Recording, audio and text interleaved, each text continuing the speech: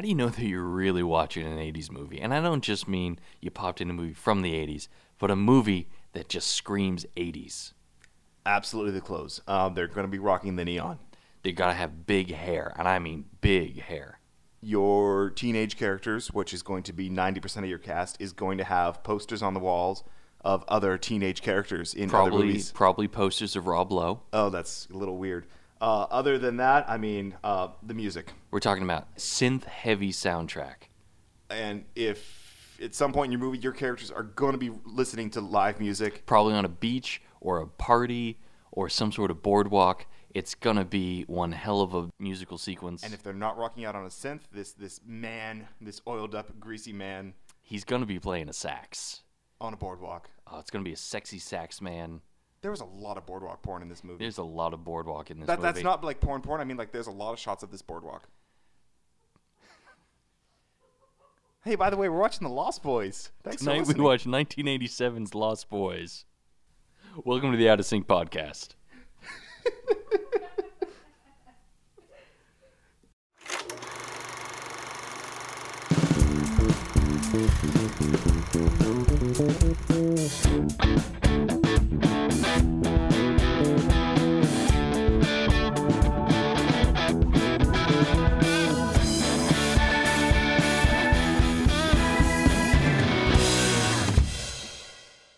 Welcome to Serial. This is a podcast, one story told week to week.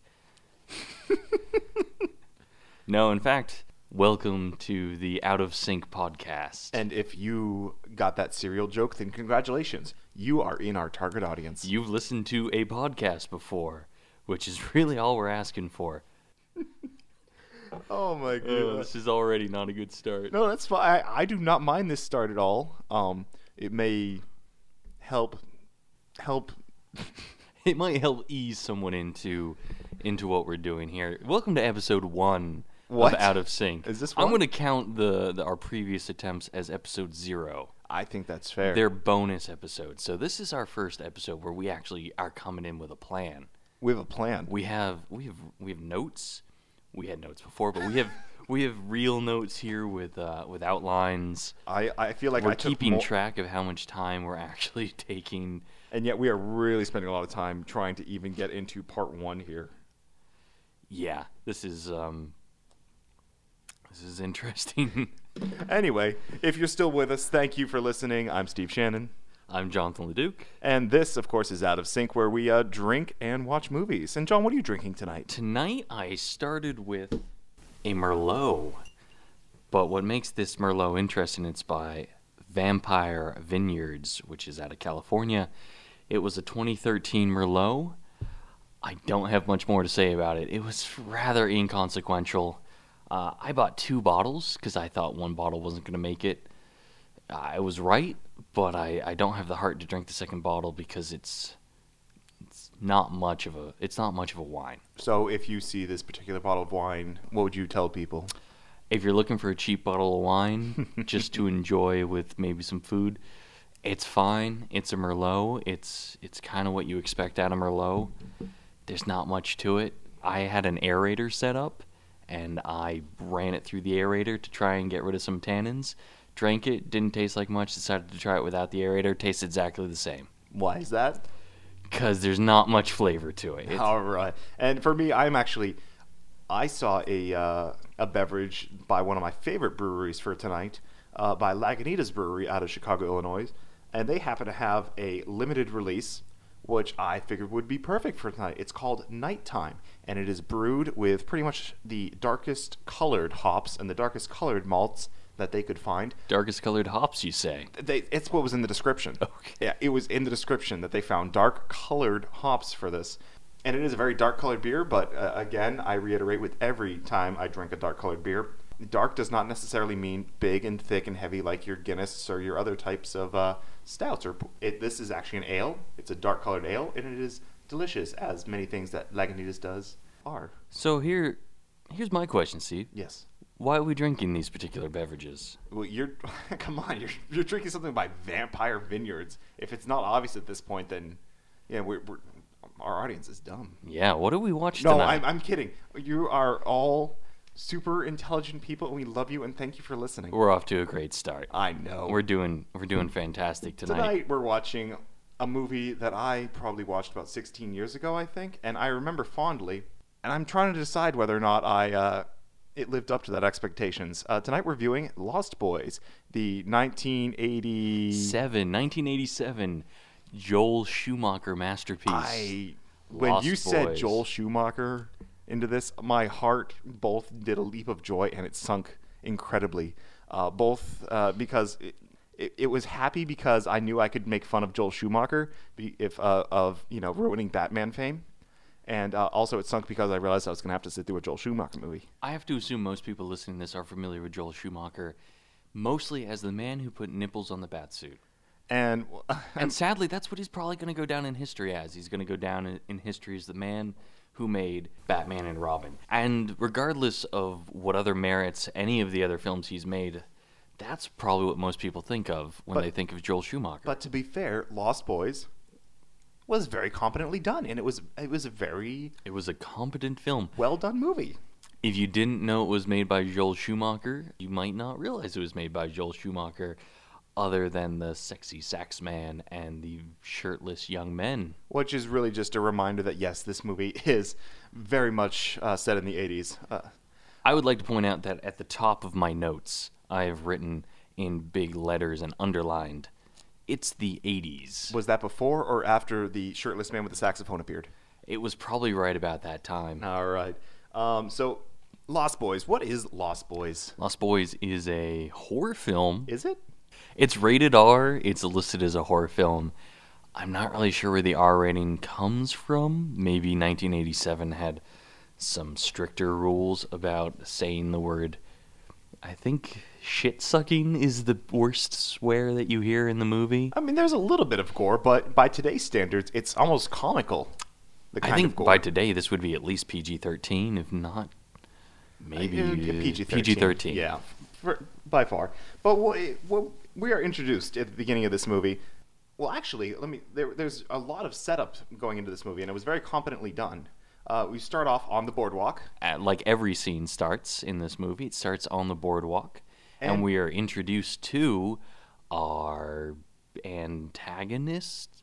I guess we get Kiefer Sutherland. Well, it's our title characters. They're the Lost Boys, and we get a lot of parallels between Peter Pan, Lost Boys, and all that. They start off in a merry-go-round, and we get introduced to Kiefer Sutherland. Who is not saving us from the terrorists this go-around. No, Kiefer Sutherland, we are made well aware of that. He is probably a bad dude. Yes, with his bright blonde hair and scruffy face. And we are also privileged to information that there are a lot of missing people and murders. Yeah, in though our setting. that comes a little. That's post-title sequence, I would say. It's going on during the title sequence. In the pre-title sequence, there's a weird breakup of credits in the beginning of this movie. Or I'd say pre-title sequence, we're introduced to the Lost Boys, the 4 vampires that haunt the boardwalk on a merry-go-round, and that is Kiefer Sutherland, a guy who looks like a model from the 80s. One guy who's really forgettable, and then Bill, Alex Winter. Who, if you don't know Alex Winter, all you William need to know, S. Preston, Esquire. Who is hopefully going to be coming back in a reprisal of his most famous role very soon Bill here. and Ted 3, we can only hope. Anyway, immediately after being introduced to our Lost Boys, we meet our main characters. Which, of course, is the security guard. What? No. Security guard is immediately dispatched within the first scene. I mean, that's to establish the fact that... Just to establish the fact that these are dangerous people. We don't want to be confused by who we're dealing with. Absolutely. So then, oddly enough, the credits pick up again, just to establish the fact that, no, this was more of a introduction to the movie, and now we're getting into the movie. It's kind of a cold open. Okay. Kind of. Okay, that's fair. It's a pre-credit sequence. So we are introduced to our main characters, which consist of Diane Wiest, Jason Patric, one of the Coreys, and Corey Haim. Speaking of the Coreys, I would like to point out that Corey Feldman is the first credited person. That was weird. Yeah. Okay, we're going to get into the Coreys in a second, because I know that's a very important point that you kind of looked into while we were watching this. But the other character we're introduced to is Michael. Michael, played by Jason Patric, who And- is everyone's second favorite star of Speed 2. And the only reason why I would introduce this man as Michael is because the name Michael in this movie is probably said about 50 or 60 times. Every single character has to say Michael at least 5 times in this movie. And no, I can't even remember the names of most of the other characters. I only remember Keith Sutherland's name is David. Yes. And I only remember that Who because else? Jamie Gertz's character's name's Star, and I thought Star of David was supposed to be Okay. some sort of allegory or some sort of reference to the Bible. I'm not really sure. So after introduction to our characters, it is quickly established that we are in a place where people... People go missing a lot. A lot. We know the back of the Santa Carla sign, which is the name of the town that they're moving to. Someone has graffitied "Murder Capital of the World," but it doesn't seem like there's so many murders as there are missing people. So after we are introduced to our characters, we have kind of the first meeting for everyone. We have, well, the brothers, they go to, of course, the boardwalk, where they immediately are fixated with shirtless, sexy sax man. Oh yeah, I think that is the exact 10-minute point of the movie. I checked. 10 minutes into the movie. Okay, well, we meet sexy sax man and Yeah, Star. sexy sax man who is oiled up and ready to go. And I was gonna rocking. I was gonna get off of the saxophone man, but I can't get off this. you need to stop before you say something you are gonna regret, and I'm gonna make fun of you forever. I would like to point out that the trailer, we watched the trailer before we watched the movie. Oh, it was the first shot. The first shot of the trailer is Sexy Sax Man. You know what you're getting into if you watch the trailer. It's a movie about sexy. Whoa, I got to get back to the trailer Sexy because I'm sax going to ask man. this question now. Do you really know what you're getting into by watching that trailer? I have no idea what movie I'm watching just by the trailer. It's all over the place. A little bit. They have the few moments of humor in the movie are all in the trailer, minus the last line, which we will eventually get to. There's a lot of sexy sax man right off the bat, Well, then it just lays out the plot for you. and just kind of lays out the plot of the Lost Boys, vampires, Santa Carla. And it has what I want to get into, which is the introduction, or the meeting, rather, of our characters. We have Michael meeting Star. Who I don't know. I did not know she was named Star until much late. Until David, Kiefer Sutherland's character, called her Star, which was a couple minutes after her introduction. I still don't know what 2 of the vampires' names are. I do know that Alex Winter's character's name was Marco. And that's really only because you were paying attention to see what his name was. I'm Yeah, sure they I- may have said the other vampire's name. Maybe, but I was looking for Alex Winter's name, and he was named Marco. Kiefer Sutherland was named David. I don't know what Diane Weist's name was. Mom. Ed Herman's name was Max. Corey Feldman is Edgar Frog, and his brother is Alan Frog. But we didn't know that until Well over an halfway through. hour and plus into the movie after they've been in 10 different scenes. We are introduced to these Frog brothers in kind of an interesting way. It kind of establishes, I guess, what our main character, question mark? Sam? Well, yeah, but is he the main character? Or is Michael the main character? Who goes through an arc? Does anyone go through an arc? Star? I don't know. Oh, Star's the main character. Yeah. That's interesting. But no. Who is our protagonist in this film? I think it's supposed to be Jason Patric, Michael. He's the only one who changes throughout the film. I would argue, That's fair. and I don't mean into Right. a vampire. But then also his younger brother Sam, who is actually the one who has to deal with his brother being turned into a vampire. He is fairly heroic throughout the film Absolutely. And he is also coached in the ways of vampire hunting. by Corey Feldman and some other actor who I don't know. The Frog brothers. The Frog Brothers. So in our movie, now that we've established that Michael is going off with the Lost Boys, and our young Corey is going in meeting the vampire hunters. You know who we forgot about? Who did we forget about? Laddie. Did we really forget about Laddie? We forgot about Laddie, which is Laddie is a small child who is clearly a vampire, or at least halfway towards being a vampire, who I am convinced in the original script was a dog. I feel like we could have gone through this whole thing without mentioning Laddie. I think Laddie is the most inconsequential character. I think in most scripts it would have been a puppy that they had to save. He has no lines. He's there to be protected by Michael / Star. Now, to be fair, In my research before watching this movie, I did discover that the original script had all these characters as 8-year-olds. So perhaps you're right, and Laddie was a puppy, and it would have Could been be. a perfect children's movie. Yeah. Because really, the only thing that separates this movie from a children's movie is a guy getting his face melted off. Joel Schumacher is clearly interested in showing off the male form, which he could not have done were they 8-year-olds. There's more... For an R-rated movie, I was expecting some degree of nudity at some point. Or at least one F-bomb. Or, yeah, an F-bomb, some Maybe- degree of nudity. You know, Maybe just I'll some, leave it a little more gore. Maybe it's just... The what- gore to me was I have funny. expectations when I It see an glittered. R... Yes. When they blew up a vampire, it sparkled. The And we blood... both laughed our butts off. The blood of the vampire is covering the Frog Brothers. They run out into the sunlight and they are covered in sparkles. Why do they have to kill a vampire? What is our turning point in this movie? What happens? Because I we know- skipped over it. We went off track. We went off track. We had a plan. We were going to do a little synopsis. So let's back up a little bit. Why did the Frog Brothers get covered in vampire glitter? So what happens is Michael. Normally I would use the actor's name, but they use the name Michael so much. It's stuck in your head now, It's isn't stuck it? in my head. Michael, Jason Patrick, becomes enamored with Star, who's played by Jamie Gertz, both of which were fresh off of Solar Babies at the If time. you have never seen Solar Babies, don't worry. Don't You're worry. not missing You're not much. missing much except for the introduction of a very young Luke Haas. Oh, geez, yeah. Yeah, that's young Luke Haas. Wow, I forgot about that. Yep. Might be one of his first films. He's pretty young in that. So this movie follows Michael and his younger brother as they're dealing with Michael suddenly being turned into a vampire. Michael goes off with, Michael trying to get in Star's pants, finds himself embroiled in a group of young vampires. Kiefer Sutherland, Alex Winter, and the two other guys, whose names we don't know. They bring Michael to their lair, which is an old resort that an earthquake has somehow put underground.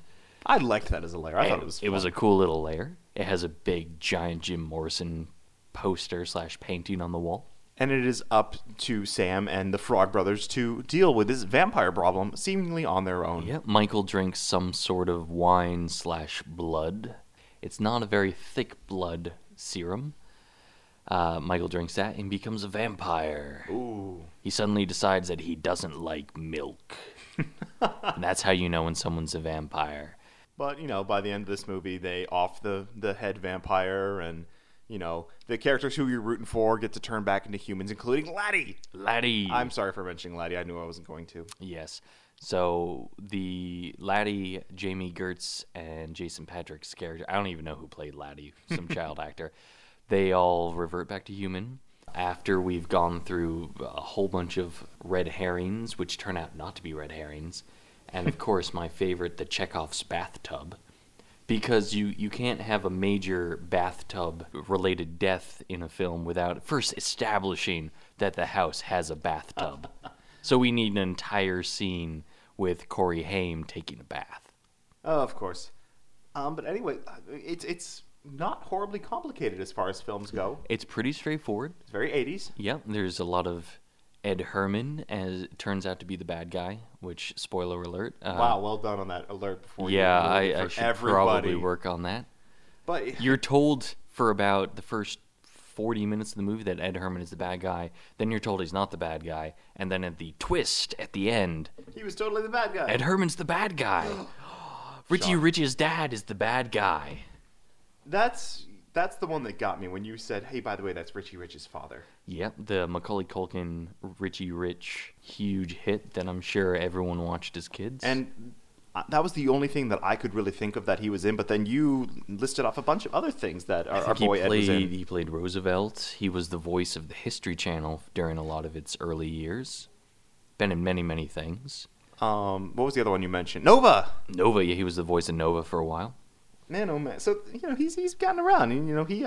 This movie, I would... Oh, geez, this movie was the start of lots of careers, wasn't it? It's got a lot of people that go on to a lot bigger things. I mean, obviously Kiefer Sutherland. Kiefer Sutherland. I would say most notably Kiefer Sutherland, but also the Coreys. This is the first Corey's movie. That blew my mind. 1987 is the first Corey's movie. So obviously we have younger brother in this movie, Corey Corey Haim, and Frog Brother number 1, Edgar Frog, who's always talking, a little like Stallone. which is played by Corey Feldman, and probably a setup for what would probably be his audition for Raphael, the Ninja Turtle. Donatello. Here's the thing: I believe, based on the voice that he did in this movie, he wanted to be Raphael. But he's Donatello. He was And I Donatello don't know how in the you could Teenage ever Mutant imagine Ninja he's Turtles anyone movie. other than Donatello. And from two things. One, we are introduced to the character. He's wearing a red headband around his head. Granted, they're also both Frog Brothers are dressed quasi-military-esque. That guy wanted to be a Ninja Turtle so bad. Yeah. It was just a glimmer in someone's eye at that point. I'm a little shocked that this is the starting point for the two Coreys, because the Frog Brothers in this movie, they were really kind of like this weird little comic relief type characters. Yeah, and I made a point of this during the movie that I'm never really clear how much they actually know about vampires and how much they're just BSing Corey Haim's character to try and kind of just be friends with him. There's a lot of times where Corey Haim walks in and says something, and he looks down, and they look at each other and give themselves a look like, oh, holy shit, this is real. And then Corey Haim looks back to them, and they're back to stone face being, well, of course that's what happens. They're vampires. But yeah, I mean, for someone obviously saw this movie and said, you know what? We got to put these two kids in some more movies. Those two kids, they look like fast friends. Let's put a movie together called License to Drive and put both of them in it. That and like 2 or 3 other movies that they were both in? There are quite a few. Oh, no. There was... Well, to be fair, I hate to admit that I've seen far too many Corey movies. there's this thing that studios do where they try to latch on to what was it that made this movie successful? Why did this movie make money? Or why did this movie not make money? And oftentimes they fixate on one weird little thing. As in the Mars Needs Moms corollary? I want to get... Yeah, we got to talk about this. Damn it. All right. The most famous example that I can think of is the movie based on the series of novels by Edgar Rice Burroughs, most commonly known as John Carter of Mars, and then the sequels. The first book I believe is A Princess of Mars. So Disney has the rights to do these movies. They have the rights to the characters. They have the rights to do everything, and they put together not a great, but probably a solid movie. A movie that probably should have made some sort of money, right? If they had probably not made promoted it. Probably not made for the worst summer of Taylor Kirsch's life. He was in every movie that year, and they bombed so hard. Every one of them bombed. This one could have done okay, except Disney had some marketing trouble. Yeah, they decided that the movie Mars Needs Moms, which I believe was an animated film that I haven't seen. No, you're correct. It failed because of the word Mars in the title. Or at least that's what the executives at Disney believed. So they immediately had to separate themselves from all things Mars. So People in this case, hate Mars. So in this case, we can't call this movie John Carter of Mars. We'll just call it John Carter. Everyone would know what that means because everyone's a huge John Carter fan. Right? Right? Right? Right? No. No. I have actually read the John Carter series, and every time someone says the name John Carter in reference to the movie, I often don't remember what it is. So that's an example of a studio taking something, fixating on it, and being like, we got to stay away from it. In this case, somehow someone said, hey, we got to put these two kids in some more movies. Yeah, lots of movies. But to be fair, they probably were all excited about it because of how much money Lost Boys made compared to its budget. This was a $8 or $9 million film. $8.5 million according to Wikipedia, and it made $32 million. So this was a success. And in today's market, that might have been considered a bit of a failure, but you probably wouldn't make a movie for only $8.5 million these days. I think a movie today, indie films are $8 million these days. Oh, it's awful. Getting beyond the point. I'd like to know kind of how Joel Schumacher even got this film made, because the movie he made before this was St. Elmo's Fire, which is a pretty famous flop. I believe a lot of it has to do somehow he's friends with Donner. I don't know if he's friends with, but Donner was the executive producer on this film. I feel like there was a lot of collaboration between these two. Donner in this, is Donner doesn't strike me as a hands-off producer. absolutely not. He is not coming off of, but he is at this point in his career very famous for making the Christopher Reeve Superman movie. Granted, that was almost 10 years ago at that point. So that's like 78. That was 10 years ago at this Yeah. point. Wow. And he had been fired from the sequel by that point. How did this movie get made? Yeah, how did this Wow. movie get made? Someone was really confident in this vampire script and this former costume designer directing it. And it's not like at this point vampires were a sure thing either. Today, You put vampires in a movie, you're guaranteed at least a couple $1 million. or at least in some profit. kind of mention in some line somewhere. I mean, vampires are just everywhere in movies these days. I mean, let's be fair. I think since people started making movies that had stories to them, They were making movies that had vampires in them. vampires have been around longer than Every culture has a vampire myth. of some sorts. I mean, we can go back to the ancient Greeks, and they're looking at, the blood-sucking demons, the Walking Dead, and they're putting it together, and they're saying, it's these creatures of the night, as they are. And there was a series of novels even before Bram Stoker's Dracula. There was a series of novels about vampires. It's a very popular pop culture creature. It also lends itself, I would argue, to cinema incredibly well because they are, at least especially the Dracula style vampire, they're seductive, they're creatures of the night, so that lends you towards a lot of interesting lighting and shadow. Nosferatu is one of the earliest films, period. It's an early silent film, and it's still completely watchable because the cinematography is great, the mood is fantastic. I mean, vampires are, back before movies, even when they were still just on the page, they were both scary and sexy at the same time. They were easy to tell stories about. Humanity seems to be obsessed with vampires, and it seems like a pretty easy sell. 1987 vampire movies. They were still monsters. There's quite a few around. This is a few years before Francis Ford Coppola's attempt to do Bram Stoker's Dracula. Near Dark is in this period of time. I think Near Dark's in the same year. I think it is 87. So if you've never heard of Near Dark, it's actually one of the movies that I'm planning to recommend at some point during this podcast. Oh, God. Obviously, I say, oh, God, only because if you look at 87 vampire films, obviously people are going to say The Lost Boys. No one's going to say Near Dark unless they're big Catherine Bigelow Unless they're big fans. Catherine Bigelow fans, right?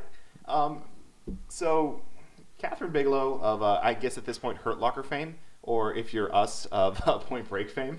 Point Break. Yeah, 1987. Made a vampire film right around the same time. Did it get overshadowed, or just no one gave a crap? I think it was just kind of a smaller film. You would think it had a lot of James Cameron's stable of actors. This was a smaller film. It actually lost money, Near Dark. I believe that. It cost $5 million to make. It only made $3.8 million, somewhere in that neighborhood. And probably no one even gave it. I would be crap about it surprised until if Catherine Bigelow made her name. I would be surprised if it even got a really big release. Obviously Lost Boys, it did well for itself. The critics, they looked at it and they said, it's okay. Yeah. No one came out and said, this is amazing. No one Lost came out and Boys. panned it, but, Lost audiences Boys liked it. has survived to the point where there have been 2 sequels to it, both made within the past 10 years. One of them I knew about. I was aware of the tribe. One of them I was aware of the tribe. I was not aware of the second sequel, The Thirst, until I was looking to buy myself a copy of The Lost Boys, which I was surprised I didn't actually own The Lost Boys. But I found a copy for $8. I decided to pick it up. But while I was searching for it, I discovered that you could buy these multi-packs that came with all 3 movies. All 3? And at first I was confused because I didn't know there were 3 movies. So were there any character crossovers in... I know Corey Feldman is in all of them. Oh. And that might be it. See, that's no good. Because for me, the only character that I want to know more about... Grandpa. And he's kind of just this weird little character, kind of like He's a Grandpa. taxidermist. Right. There's really almost no I think he may grow a pot in his backyard. That's not entirely clear. There's a deleted scene that suggests that it is, but there's a scene that's in the movie that may just be Jason Patric messing with his younger brother, where he points at the plant and makes a token gesture and then laughs. It may just be him messing with him. There's a deleted scene where the little brother, Corey Haim, tries to smoke it.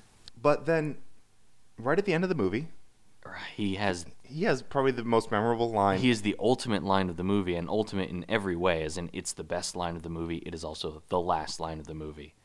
At the end of the movie, they are destroying. They have their victories over the vampires. They have their victories over the vampires. Then it turns out there's one more vampire, and it's Ed Herman's character, Max. And he just seems untamable. They seem like all hope is lost. None of the Frog Brothers have no chance. Jason Patric and Corey Haim have no chance. Suddenly, Grandpa comes in, drives into his own house, mind you, drives through the front door with a post. A fence post that he was... I think there were several fence posts in the back of the truck at this point. Yeah, fence post that he had been working on earlier in the film. A little Chekhov's fence post right there. And he... offs the head vampire. He offs the head vampire. Then he, like a badass, gets out of the truck. Everyone is staring at him, walks into the fridge, pulls out his root beer from shelf number 2. No one else is allowed to touch the second shelf except for... the old fart, as the sign says, pulls out the root beer, takes a swig of it, looks at his family, and says, "There's one thing I could never stomach about living in Santa Carla. All the damn vampires." Which immediately establishes that he is aware of the vampires, he has dealt with the vampires, he is okay with the vampires. The man is just clearly a badass who does not care about vampires and has no problem taking him out when the time is called. No problem. I want to know more about Grandpa. I don't care about these sequels with Corey Feldman. The Frog Brothers, not that interesting to me. Grandpa, interesting dude. I want to see him hanging out with the Widow Johnson and often vampires. Often vampires. All right, so obviously these sequels, meh. But as for the original, we will say that neither of us have seen the sequels. And probably not going to. Probably not going to. But as for the Lost Boys itself, I liked it. I enjoyed it. I think it's a part of our generation's childhood. I think most of us have seen it. It's cheesy in all the right ways. How did we get on this movie?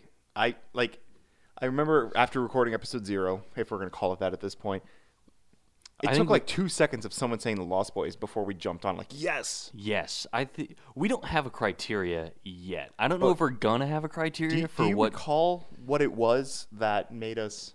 Well, our silent partner, who has to suffer through all the movies with us, Cynthia, she immediately said, "You guys should just watch The Lost Boys." Was that what it was? That's what it was. She had watched the movie with us, and we were trying to figure out what we were going to watch next. And she was just wandering through the room and said, "Lost Boys." And we looked at each other and we knew we were going to watch Lost Boys next. Oh, man.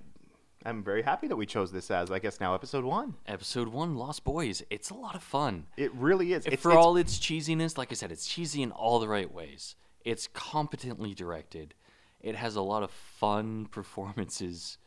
I don't have any complaints about it. And it's vampires back when vampires were starting to be cool, but weren't, pushover pretty boys yet. Okay, well, they were pretty boys. They were pretty boys. But they weren't your sparkle in the sunlight pretty boys. Only pushover. their blood sparkles in the sunlight. Yes, you get to kill them before they bleed. Before they sparkle. Bleed glitter. So absolutely, if you are, in looking for something like, hey, I want to relive the 80s somehow, grab The Lost Boys. Yeah, if you want to watch an 80s movie and enjoy it, and you want... I hesitate to call it a horror movie. There's not a lot of scares in it. It's not really comedy either.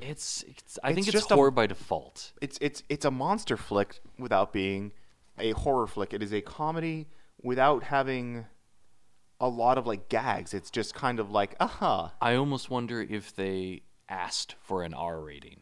if they... It's really not rated R by, today's standards. And I'd have to go back and look at other movies in 1987 and see what we're dealing with in terms of R ratings versus PG, because PG-13 is around by 1987. This would have been PG-13 easy. Yeah. By today.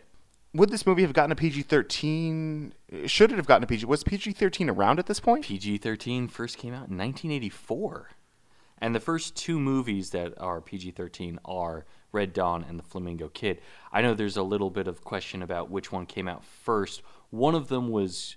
Possibly rated first? One of them was rated first, but the other one came out first. I gotcha. So the PG-13 rating existed at this point. I guess the criteria was still a little iffy because this movie should have been PG-13. I can't imagine what anyone looked at this movie and said R.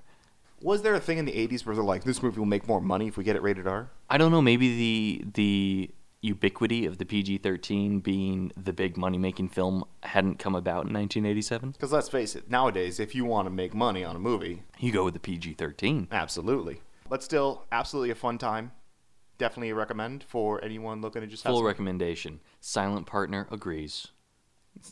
No, she's not around anywhere. But anyway, that's the Lost Boys for you. But while we're talking about vampire movies, I think we'd like to talk about some other vampire movies that maybe you'd enjoy. We would? I would like to. All right.